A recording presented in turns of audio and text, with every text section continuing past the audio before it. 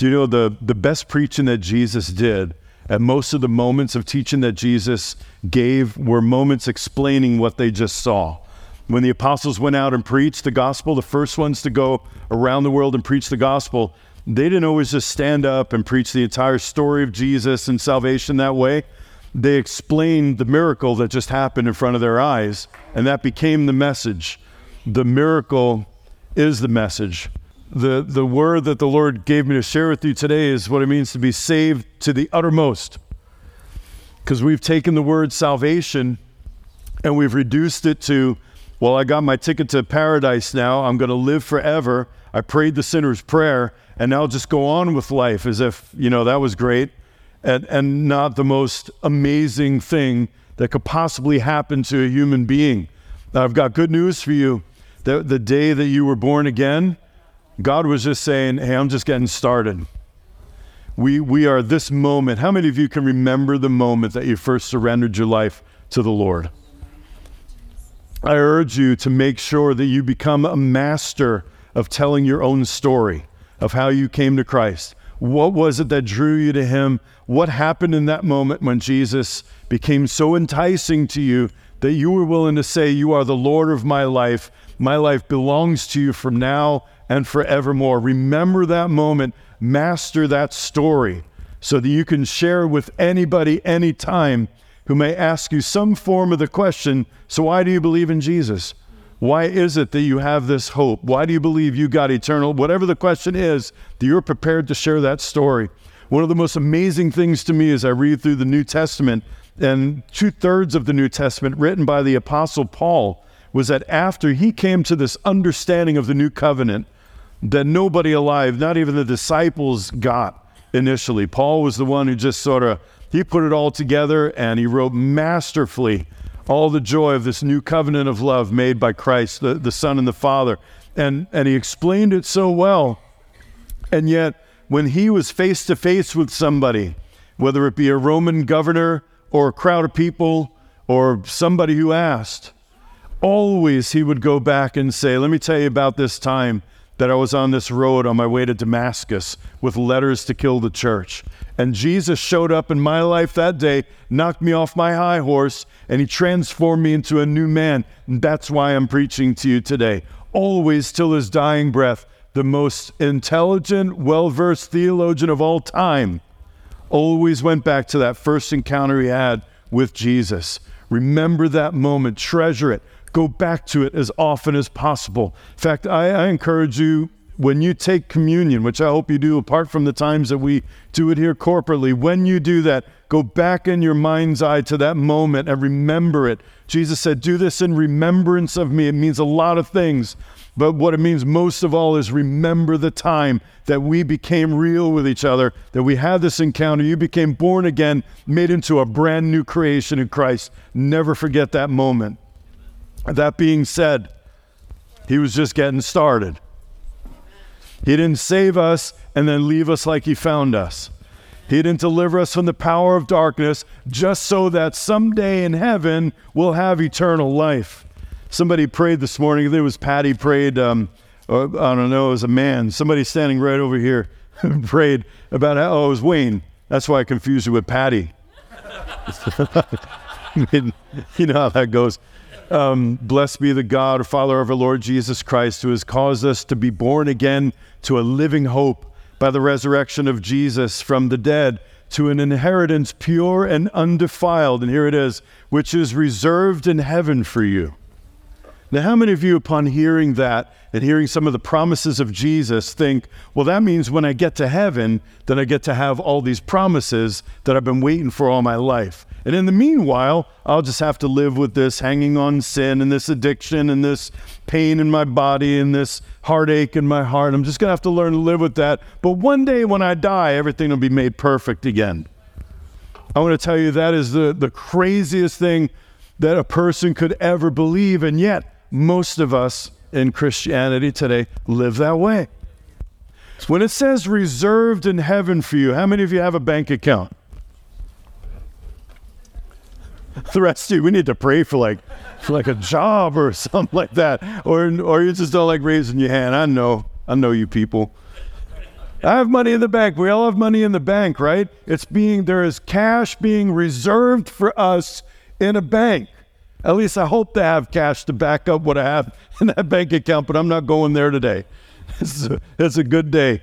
If that money is in the bank, there is cash to back it up, but that money means nothing if we have to pay bills and we have needs in our life unless we go and withdraw the money from the bank.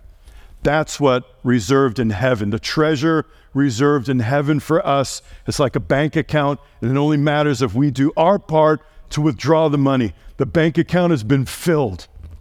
That cross filled our bank account with everything that we need for life and godliness. There's not a thing that was missing from that cross. When Jesus said, "It is finished," he meant I took it all now. I finished gathering into my body every curse of sin. It's all in me now.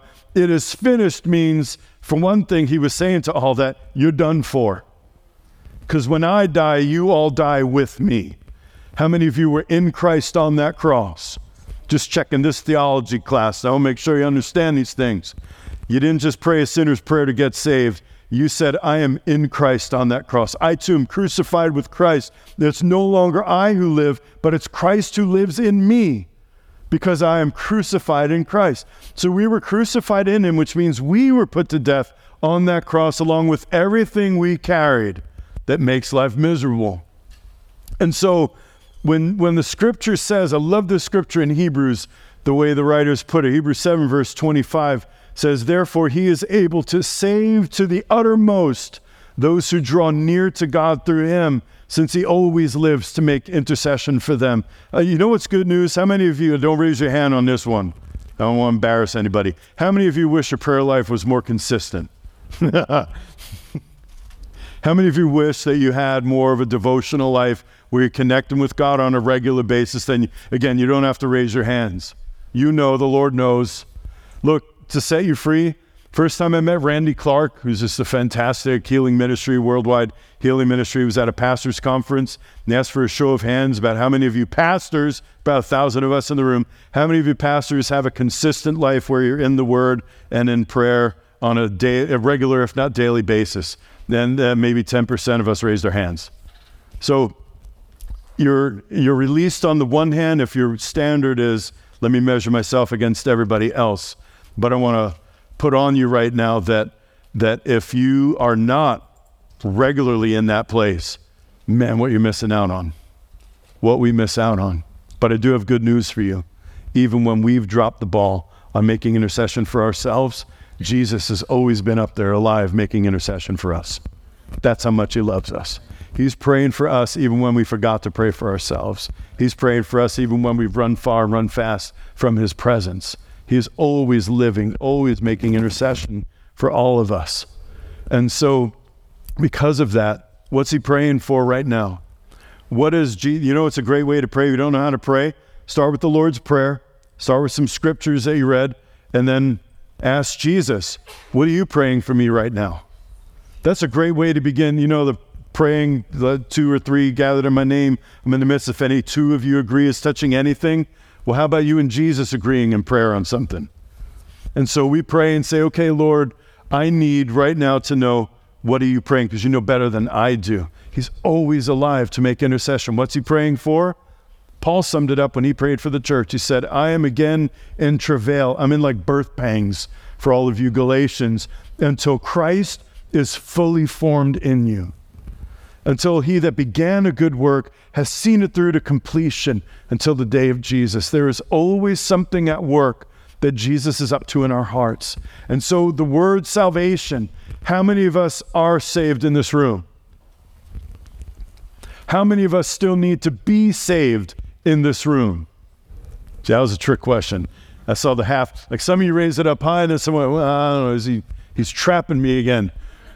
If there is still something left from the kingdom of darkness that's alive in our heart, then we're still in need of his salvation. And all of us are going to need that salvation right up until that day, capital T, capital D, when he returns. There's going to be this ongoing work. That's what this phrase means. He's able to save to the uttermost. So salvation means an ongoing work of remaking us into the perfect image and likeness of God. We were made that way in the beginning. There was an introduction of evil and darkness into the world at that tree. And now we are being remade back into the image and the likeness of God. Now, we never lost the image of God. Physically, we look like God would look if he had flesh on. How do we know that? Because when he put flesh on, he looked like a human. Jesus of Nazareth. We're made in his image, and we've never lost that. Even those that don't know the Lord, those that are off in some weird pagan sin, whatever kind of lifestyle like I used to be, they're still made in the image of God, but we're not very much like him, are we? So being remade into the likeness of God is when everything gets fully restored. That's what salvation's all about. That's this word salvation, which is sozo. Is my beard rubbing up against that or something? All right. Salvation, or sozo, that's the Greek word for it. Patty preached a great word for the ages. You should go back and listen to it. I forget the title. Somebody, you want a sozo, or do you want a so-so salvation? It was a really good word. You should go back and listen to that. I don't remember when it was, but Patty always has the best titles. I should just tell her what I'm going to preach and have her make a title for all the messages. Then they'd be much more interesting. But salvation means until every remnant of our life of slavery to sin is gone, there's something that's going to be at work on the inside of us. Salvation begins with a work of God, and it ends with us cooperating with God for the rest of this journey. So there are moments of freedom, right? Somebody's being delivered from oppression right now, right here as I'm preaching, and I'm loving it. This is the best multitasking I've ever done because I'm celebrating in my spirit of what God's doing in that sweet sister right now. But I'm also excited because there's going to be a continual work going on in every one of us until that day. And for all of us, we now cooperate and collaborate with God. So I want to give you some keys about freedom, about how to stay free. How many of you have ever gotten free and then you fell right back into the same junk that you got free from? This all said every addict ever who had an encounter with God, and for a moment, you know those moments, maybe it happens at the altar or during worship in the church.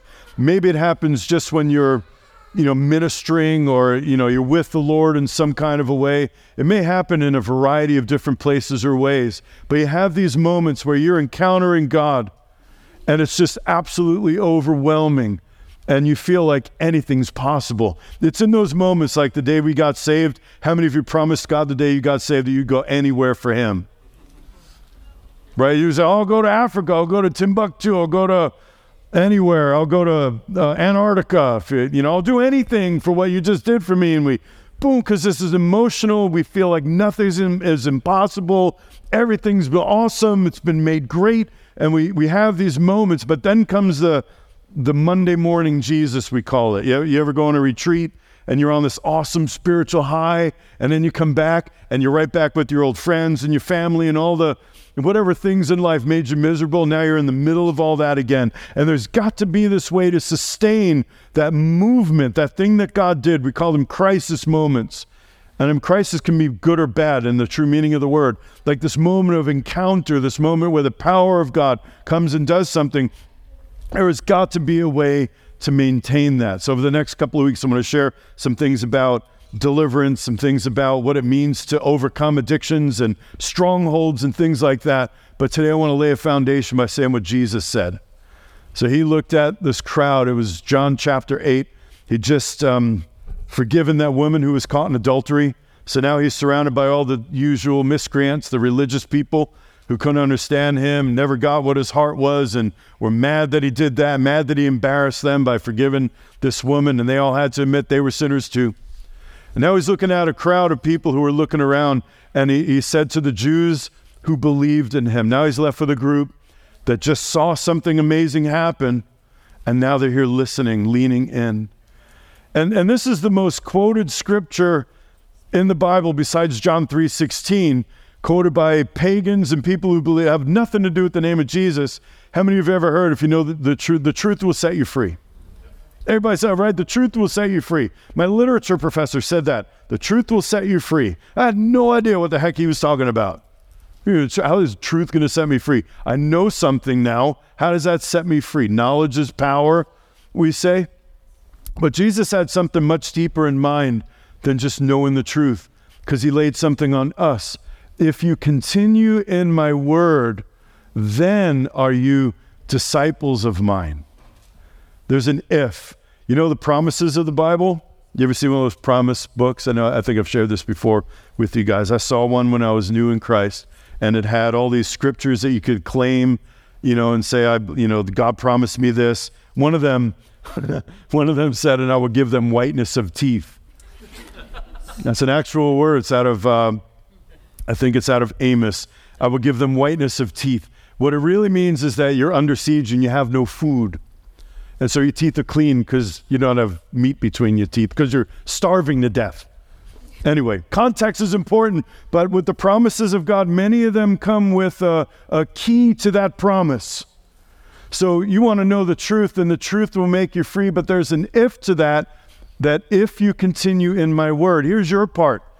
Here's you going to the bank and withdrawing something that belongs to you, because it is laid up in heaven for you. It's in your account, but you can't access that unless you do the if. If I want my money, I have to go to Members First Bank in Halifax. I don't know if I should have said that publicly. I have to go to my bank and I have to give a slip to the teller and say, I want some money out of my account. If I don't do that, the money sits, although it's mine, right? So if you continue in my word, and you will know the truth, and the truth will make you free. So now these guys are all like, wait, what do you mean free? We're freeborn citizens of Israel. I mean, we're hearing you, Jesus. We're listening to your preaching. They answered him and said, we're Abraham's descendants. We've never been enslaved by anyone. I mean, we've been free since we got out of Egypt 1,500 years ago. We're slaves to nobody. What do you mean make us free? How is it that you say you will become free? And Jesus said, look, I'm saving you from a different kind of slavery. You think that all we're talking about is the Romans are over you, or you got some oppression that somebody put on you. But I've got something deeper I'm going after. He answered them and he said, truly, truly, I say to you, everyone who commits sin is the slave of sin. The slave doesn't remain in the house forever. The son does remain forever. How many of you were slaves to sin at one point? That's every hand. Whether we acknowledged it or not, here's the trick about slavery. Here's how the enemy does slavery to make us not even aware of the fact that we're bound. He gives us just enough room on those chains to move around. He gives us just enough, and one of my friends likened it. He was Franz Lippi. Some of you met him. I was driving around town praying when I was new in the area, and we were praying together, and he said, he described one stronghold as this like silken chains. You're always bound, but they feel smooth on your skin. And so you have certain motion. You can dance, you can move, you can go X amount of time, but it's like a dog on a leash. You get to the end of that leash and you find, that's it, I can't go any further. So one way of knowing where we still have bondage in our life, I'm going to use that's a biblical strong word, is what is something that you would do for God or with God, and for some reason you just feel like something stops you from stepping out into that. You're ready to go for it, and then all of a sudden something goes, like, let's take an easy one. You're here in church, you have a testimony, you have a prophetic word, you know it's bubbling up, and and then all of a sudden you look at that microphone and you think, I'm not getting up there in front of all those people. That's bondage. Something is preventing you from moving forward again. Anything that makes us unable to have righteousness, peace, and joy in our life, that's bondage. So these are the things that the Lord came to set us free from. How do we get set free from those things? Well, if the Son makes you free, you'll be free indeed. How many of you, before you really gave your life over to him, tried your best to be a good person? Most people do. Most people, even those ones you're mad at that you're looking on the television set right now that are rioting and whatnot, in their heart of hearts, they believe that they're doing righteousness. They are doing good. And many of us, I had strongholds in my life. I had things I knew I shouldn't do. And I tried my best not to do them anymore. And then there I was not doing it again. It's like, I'm not going to eat that chocolate cake. I'm not going to eat that chocolate cake. I'm eating that chocolate cake. And it almost felt like the harder you try to get free from it, the more the thing grabs hold of you. like one of those choke collars you can get for a dog. And if they start yanking against it, the chain pulls tighter. It's like a noose around their neck. And that's exactly what it's like. If you've been addicted to anything, that's exactly what it feels like. It's almost like the harder you try to get free, the more of a hold that thing has on you. So Jesus said, I'm not going to give you extra strong willpower to overcome all those things you want different in your life. No. I'm going to make you free. All you got to do is confess your need for a Savior. And I am right there with you. But from that day onward, then, we're going to cooperate with each other. We're going to go into this thing. So experiencing the power of the cross is to be a daily event, not just occasional sporadic power encounters, we would call them. Moments at the altar, moments of prayer, moments whether it's in your life group or whether you're here in a full gathering of the church. Not wait for the next moment, the next conference, the next seminar, the next minister who's going to come and lay hands on me, and then I'm going to be free, and then hopefully I'll stay free. But then you realize, no, the next time that minister comes, I need the same prayer over again. We're going to learn how to do this thing where we stay free, where we have the power of the cross available and we grab hold of it. We take that treasure in heavenly places and apply it to our lives on a daily basis. So being delivered from slavery requires help. If you're a slave, you're in chains. Except for a very small handful of successful slave revolts over the years, slaves remain slaves until somebody comes and sets them free. And we were all like that to sin, whether we acknowledged it or not, whether we just got accustomed to living within the boundaries of our slave chains, and we said, all right, this is good enough. Is the book title called Good Enough is the Enemy of the Best, or Good's the Enemy of the Best? I don't know what the book title is, but the saying should be, good enough is not good enough. Good enough means we have made a peace treaty with an enemy whose only desire is to rob us of life and that more abundantly. That's what it means. So being delivered in the first place required that work on the cross, required us to apprehend it. Jesus had to get this thing started. Now we can stay as we were the day we were born again, or we could be saved to the uttermost by step, little by little, day by day, continuing to walk with him. That's discipleship. That's what every one of us in this house is called to be, a disciple of Jesus. And everyone in this house is called to grow up and mature so that you can make disciples together with the fathers and mothers of the house. That's our goal for every saint who's part of Hillside, that one day you will not just be receiving. There's a season you need to receive. We were hearing a testimony from a brother this morning, and I want to encourage you that there are times that you just need to get filled, and that's all that's required of you. And it is required of you. If you're empty, it is required of you that you access the presence of God and get filled again, because you're going to drive everybody crazy around you. If you stay empty and cranky, you get spiritually hangry. That's a thing, spiritually hangry. And you just, you mean and, you do all these things to the people around you. So when you need to be filled, confess that you need to be filled. And I'm going to go a step further with that.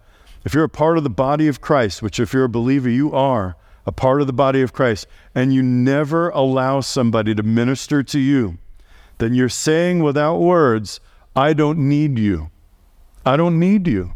We're saying if we never invite anybody in to our brokenness, to our areas that have yet to become kingdomized, that what we're saying is I'm the one part of the body who's the exception to what Paul said when he said there's no part of the body who can say to another, I have no need of you. But when we confess, hey, I need prayer right now. I'm really struggling. I've got depression sitting on my head right now, and I feel like I'm going to succumb to it if it stays the way it is. I'm anxious about this thing. Would you pray for me and help me see Jesus again in the middle of the circumstances, bringing anxiety to me? All of those things is how we access that bank account. So, initially Jesus needed to set us free, but living as a freed son or daughter requires our participation with him. Are you guys okay today? Am I offending you? All right. I got one of you. Continuing in his word. What does that mean? Jesus said, if you continue in my word, then are you my disciples, and you know the truth, and the truth will make you free. Continuing in his word means, first of all, knowing it. So I'm going to come after you again because I love you. The only time that you open this thing up is when you're here in church on Sunday morning, you don't know this word. You know about the word. There are so many podcasts, television shows, Twitter accounts that you can follow. I'm trying to say there is no limit on the amount of secondhand revelation that you can access out there today. Before you come to church on a Sunday morning, and I know some of you do this, you can listen to 3 or 4 awesome, internationally renowned ministries and hear the message that pastor or, whatever apostle's preaching that day. So by the time you come to church, you're all full and you're like, when's Steve going to be done? I'm kidding. I don't think you do that. Do you? You don't do that. No, you don't. The point is, knowing the word secondhand is not knowing the word. Knowing the word is when you open this thing up for yourself and you begin to get revelation for your life out of this word, not relying on somebody else to tell you what God's saying. Any prophet that we would ever have who's going to come to this church and lay hands on people has a mindset already. I learned it first from Doc Wilson, Phil Cappuccio, other prophets that I've had in my life, that if we treat the word of the Lord coming through somebody else as if that's what I need to know what God's saying in my life, we've achieved a sad, sad situation in Christ.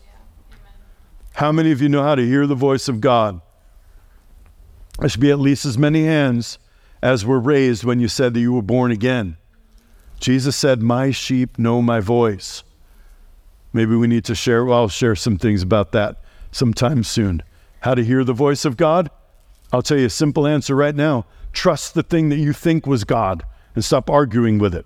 But I'll say it kinder and more fully when we get to that.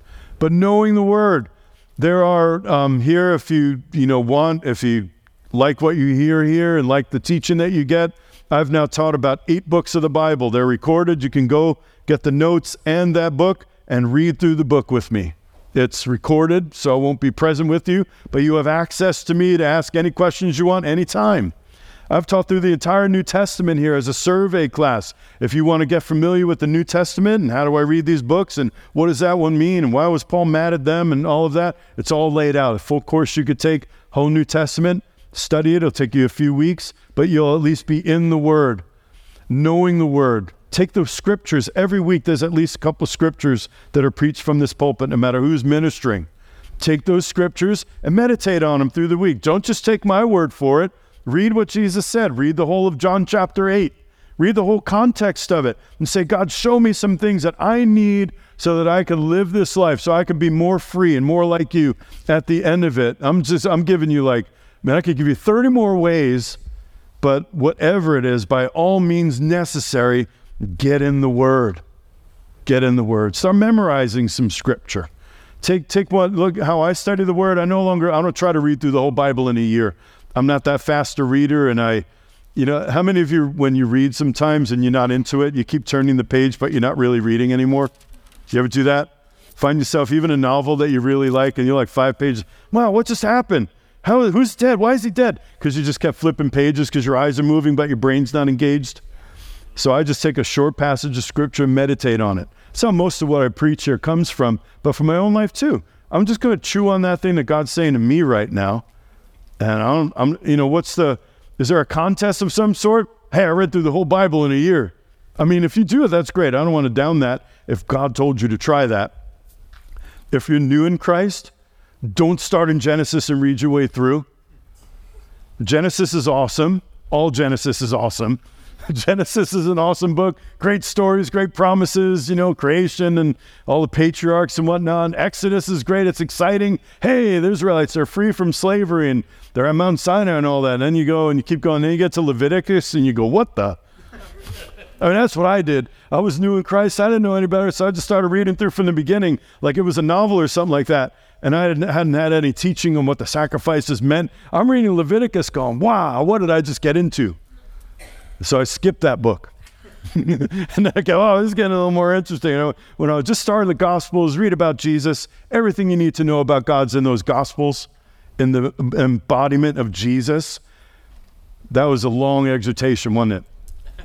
I'm going to keep coming after you until I have a confidence that every one of us is in the Word at least on a regular basis, if not daily. I want to hear from you what the Lord's saying to you. I love there's some of you I know are reliable, and I'll ask, what's the Lord saying to you right now? Like when I do check-ins with people I know I'm discipling or mentoring, I'll ask them, what's the Lord saying to you? Tell me what scripture is coming alive to you right now? Or what revelation of his goodness are you bathing in right now? What are you leaving behind because of the things he's showing you? What are the things that are out in front of you because of the things that he's showing you? But you got to know the word.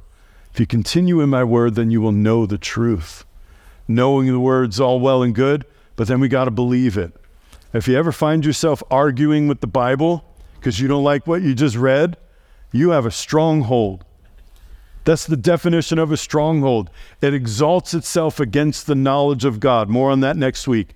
Anytime we resist the revelation that comes through this scripture and we say, that can't be true, number one answer is, when God says, I have loved you with an everlasting love, and I've chosen you, that I chose you in Christ before I laid the foundation of the earth. I love you so much, I've left the 99 to come and follow. And our heart says, now there's no way that you love me like that. That is a stronghold, my friend. And I love you enough to call it out. Anytime we're arguing with the word of God, we believing this word is the next step after knowing it. Then here's the fun part. Then there's the doing of the word. Knowing it's great, believing it joins us together with the demons of hell who also believe the word, but doing the word is what differentiates us from everything else in all of God's creation. There's got to be action taken. So if it's been a while since the word of God, whether written on these pages or the word of God spoken to you, challenged you to do something different than the way you've been doing it, then I urge you to ponder the path of your feet and reconsider. Have I actually responded? Is Jesus actually Lord of all? Because, somebody said if he's not Lord of all, he's not Lord at all. So when was the last time that Jesus challenged you? Step out and do something you've been uncomfortable with. Begin to do something that you didn't ever think you would be able to do before, or something that, there's some times, and this happens in all kinds of ministry, where somebody just so loves their sin that they don't want to let it go. I'll live all the rest of this way, but I'm going to hold on to this. This one's all mine, Jesus. Then you read a scripture and you just move on from it. No, believing the word, knowing the word means doing the word. Then you become his disciples. Disciples of Jesus, number one, learn from him with the intent of being changed. That's what, of all the crowds of people that followed Jesus, he had no problem getting thousands to listen to him. Do a few miracles, feed them all with a couple of, with a kid's Happy Meal, and bam, you got 5,000 people ready to listen. But only the ones who remained with him after he started preaching the hard things, they learned from him and they had the intent of being changed. Jesus famously looked at his 12 after all the crowds left because they didn't like what he just said. And he looked right at him and he said, how about you? Will you also leave me? I love Jesus. He's such a New Yorker. He's like not only trying to block the back door so nobody leaves, he's like putting neon signs around it. Here's the way out. Nobody's going to be a prisoner in this kingdom. You will not be a slave, an unwilling slave to righteousness in my kingdom. You can leave anytime you want to. I love you and I hope you don't leave, but you can go anytime you want. And his disciples said, well, you got the words of life. Where else are we going to go? We're staying with you. We don't understand a dang thing you just said. Hopefully it'll make sense somewhere else down the road. Some of my favorite questions the apostles asked him were, can you explain that parable to us?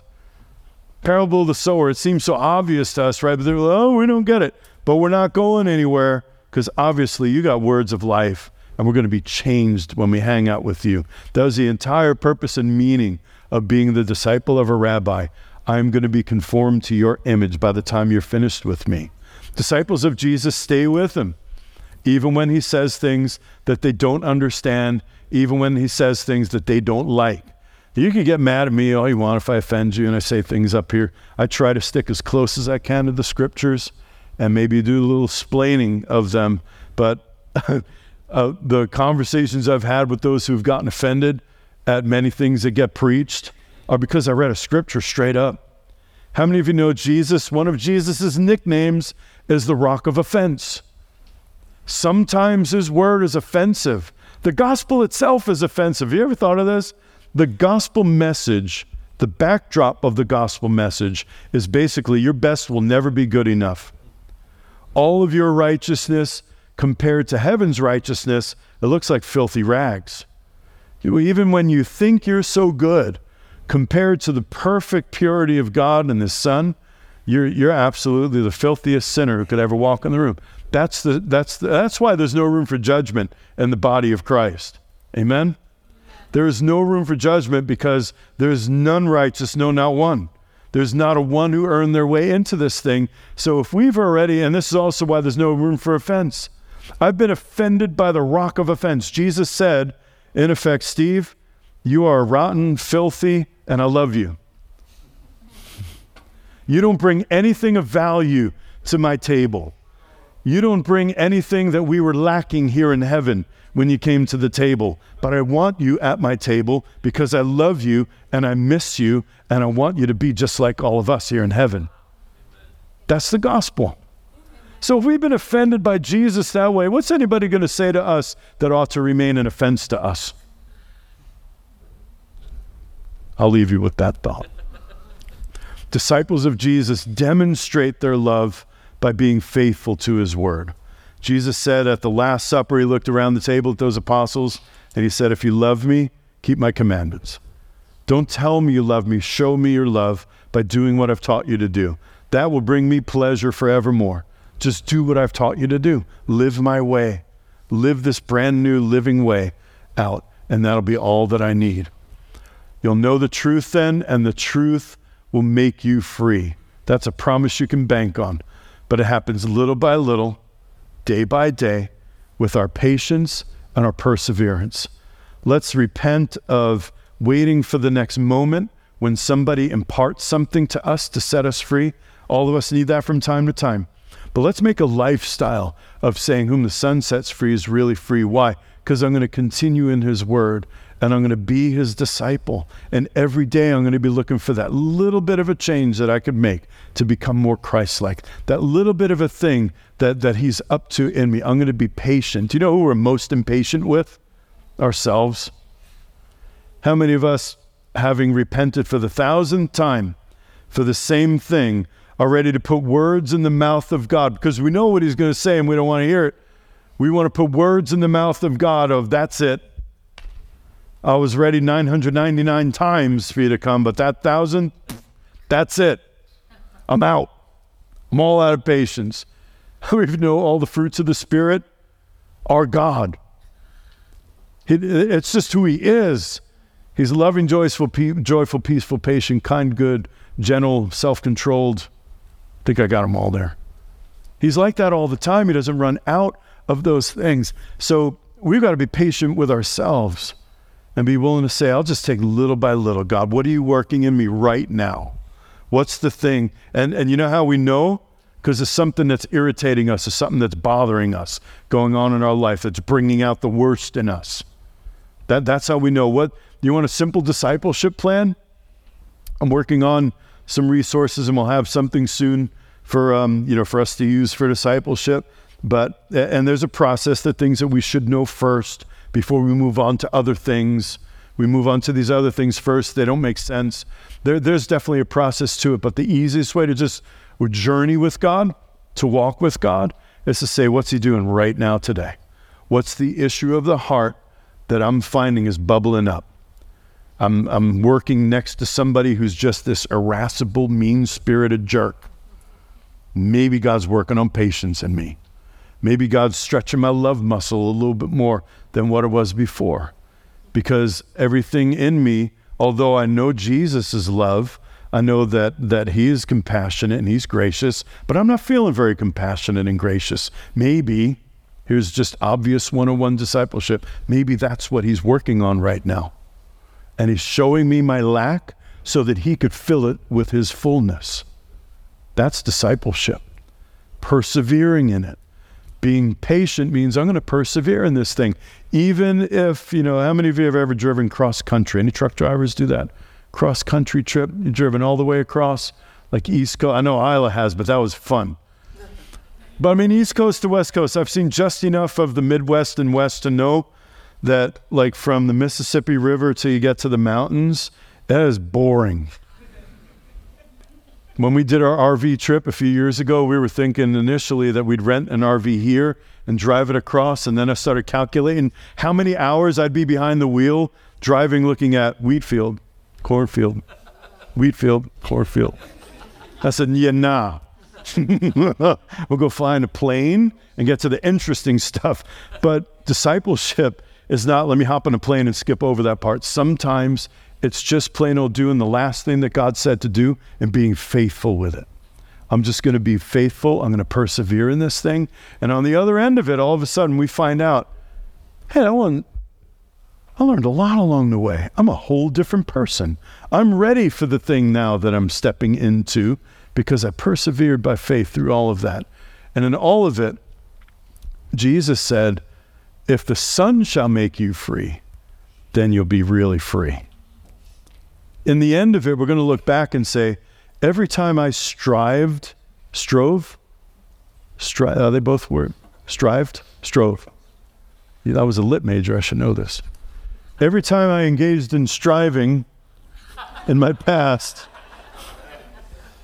nothing happened, except I wore myself out and probably all of my friends, and I almost wore God out. And every time I said, I need you, it worked. Every time I confess, I am failing again at this thing that I want to do so well at. I need your help. Boom, there's an instant outpouring of the grace of God that enables us to persevere and finish the work. We let Jesus do the work. It's just that when we let Jesus do the work, the more we cooperate him, the easier it gets for us. This is where we determine how much joy in our journey we get. There's that old Footprints in the Sand poem. Remember that? That was like 1970s. I first heard it on America's Top 40 with Casey Kasem. Somebody wrote a song to it. That's when you all remember that? No, you don't. Some of you are too young to remember that. Anyway, Footprints in the Sand, he got a vision. He was on the beach walking with the Lord, scenes from his life flashing, and here's the good times and all that. But then the man looked back and he got a little distressed because he saw that in the times when he was most troubled by life, going through the hardest seasons, there was only one set of footprints, and one was his, one was the Lord's. So he looked at the Lord. He said, why would you leave me at the time I needed you most? And he said, son, I love you. I would never leave you. Those are the times I carried you, right? Then there's other times that were not included in the original poem where there are two streaks in the sand. That's where God took us kicking and screaming because he wouldn't leave us like we were. He just drag us, and he doesn't actually prefer to do that. So like Leo Naird, great missionary, Eric Naird's father, he's the missions pastor of Christ Community, he used to say, God will get you to where he wants you to go by the shortest route you're willing to travel. This is where our cooperation with him can make life easy or can make the Christian life feel miserable. I mean, there's a reason why some of the most miserable people on the planet are believers. And it's when we engage in this religious striving instead of a spirit of cooperating with the grace of God at work in us to do the thing that he's at work in right now, transforming us. So let's not be that guy. Let's be the ones who say, okay, Lord, let's do this thing. My life is yours. Come and transform me, and let's do this thing that you're working on right now, and that's good enough for today. Let's stand to our feet.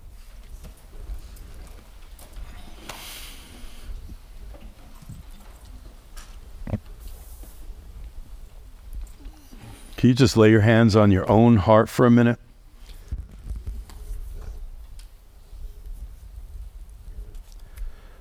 Lord, we thank you that our lives are yours now, and our lives will be yours forever. Thank you for bringing us this far. When we think back to what our life was like before we knew you, it just makes the hair on the back of our neck stand up to think what we would be like without you this day. So we first come with a spirit of thanksgiving for what you've already done in our lives. We give you a gift of a fresh surrender today, that as you began this good work in us, we're going to let you be faithful to complete it in us. We lay aside all religious striving right now. where we've been trying in our own strength to overcome the darkness in our lives, trying to make the kingdom of heaven come to pass in a way that didn't invite your Spirit's power to do so, the addictions, the anger, whatever the things are that have been holding us back, we say, Lord, we are in need of your salvation as much today as the day we first said yes to your invitation. And we invite you to come deeper into us. Lord, would you reveal to every heart what's the work you're doing right now?